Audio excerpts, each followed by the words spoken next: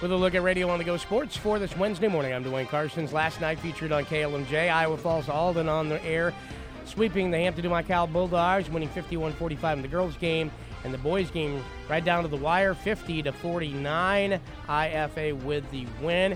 In the girls' game, Brooklyn Valley made a last-minute shot to put HD Cal girls in front going into the fourth quarter, 36-33, while the Lady Bulldogs had the lead. It wasn't enough to shut down the Cadets as IFA would charge back and finish the game and get one in the win column for the Cadets with a 51-45 win.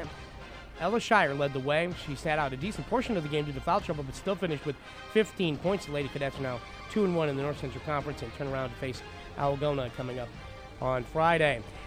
For the boys' game, a little bit different story as Iowa Falls Alden raced out to a lead 13-2 to start the game. And it would be about that margin throughout most of the contest up until about 4 minutes to play in the game where Hampton Dumont-Cal, down 12, would charge back, take the lead in about a 2-minute span, but the Cadets would have the last laugh as they would get shots made and take the lead back on free throws and hang on to a 50-49 win as Hampton Dumont-Cal's last-second three-point attempt came up just short. In the loss, Scott Haar had an amazing game, 23 points on the night and a ton of rebounds as Hampton Dumont-Cal falls to Iowa Falls. Alden Cadets get the win in the rivalry game there in Hampton last night. Let's take a look at some of the other games on the scorecard from last night. AGWSR ended up being our featured game on KQCR as Appleton Parkersburg's games were postponed due to illness at LaPorte City. Now, AGWSR girls won 38-31. On the boys' side, it was Wapsie Valley winning 62-40. Belmont Clemmy at North Union, with North Union girls winning 56-39. The Wolves win the boys' game over the Broncos 76-20. The Clear Lake Lions defeat Clarion Goldfield Dows in both girls and boys action last night. Lions win over the Cowgirls 70-27, and the boys' game 79-38 was the final score there in Clarion on the boys' side. Also, Clarksville, they end up beating Tripola in both girls and boys action. Girls game an easy win for the Indians, 59-20, while the Clarksville boys pull it out 65-51. Dayton Hartford girls did not get the score on the number one Wolverines. They were down at LeGrand last night. The boys game did go way of D&H. The boys in blue defeat the Mustangs 70-51. Grundy Center takes two from Sumner Fredericksburg on the road, 50-46 in the girls' game, a win by 4, and in the boys' game, a win by 3, 54-51. And North Butler hosting Osage last night, and it was Osage winning both, 55-27 in the girls' game. In the boys' contest, the Green Devils topped the Bearcats 58-40. South Hardin against Hudson last night. Hudson winning both, 45-34 in the girls' game, an 11-point win for the Pirates, and the boys' game, it was Hudson winning 87-71 over South Hardin. And West Fork on the road to Central Springs last night, a double win for Warhawk Nation as the women of West Fork top Central Springs 75-31, and the Warhawks defeat the Panthers in the boys contest 57-54 last night in high school basketball. The West Fork girls wrestling team is amid their first ever sanctioned season of the sport. 19 student athletes make up the roster. As from Hampton Dumont-Cal and Belmont Clemmy, they've joined forces with West Fork to form the team. And West Fork head coach Ani Prestige says that he's proud of how his girls competed in the season opening tournament here a few weeks back in Decorah. Year, we started at an absolute hammer of a Decorah event where every single one of our wrestlers came out attacking, which is exactly what we want our kids to do. We had a lot of success early on. We had some girls who have never wrestled surprise us with how hard they are competing and coming out with some victories over some talented kids.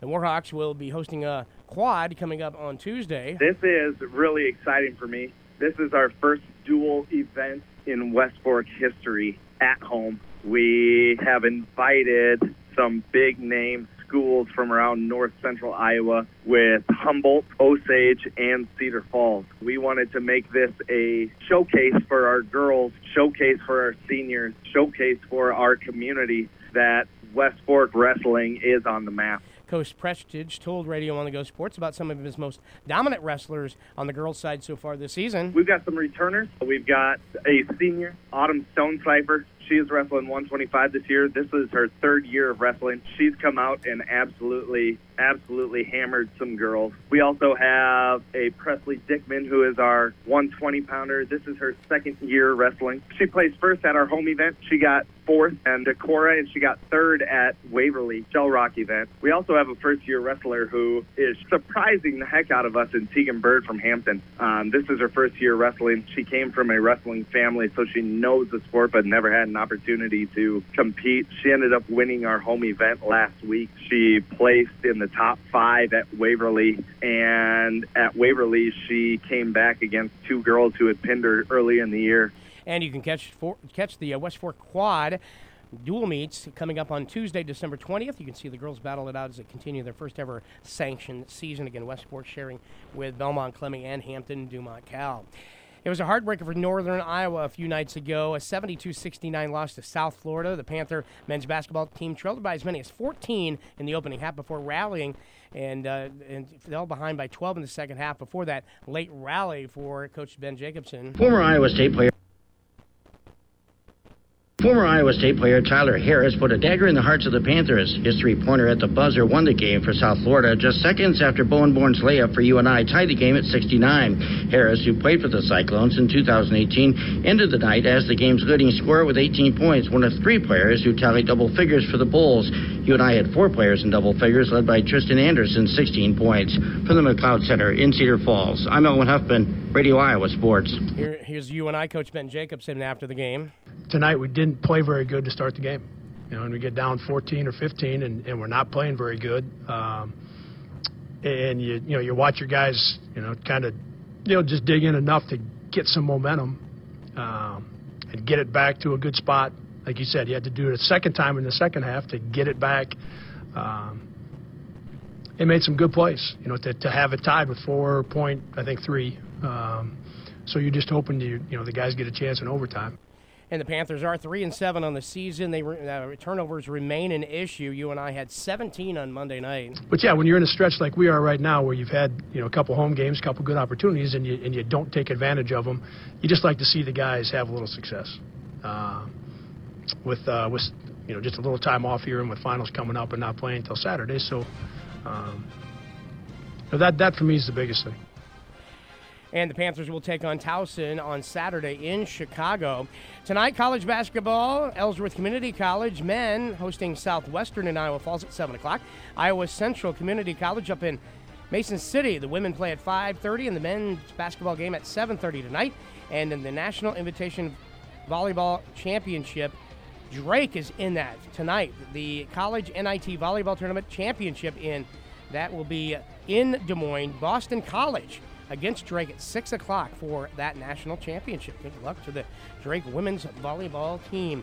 And that is going to do it for Radio on the Go Sports. I'm Dwayne Carstens reporting. Have a wonderful Wednesday.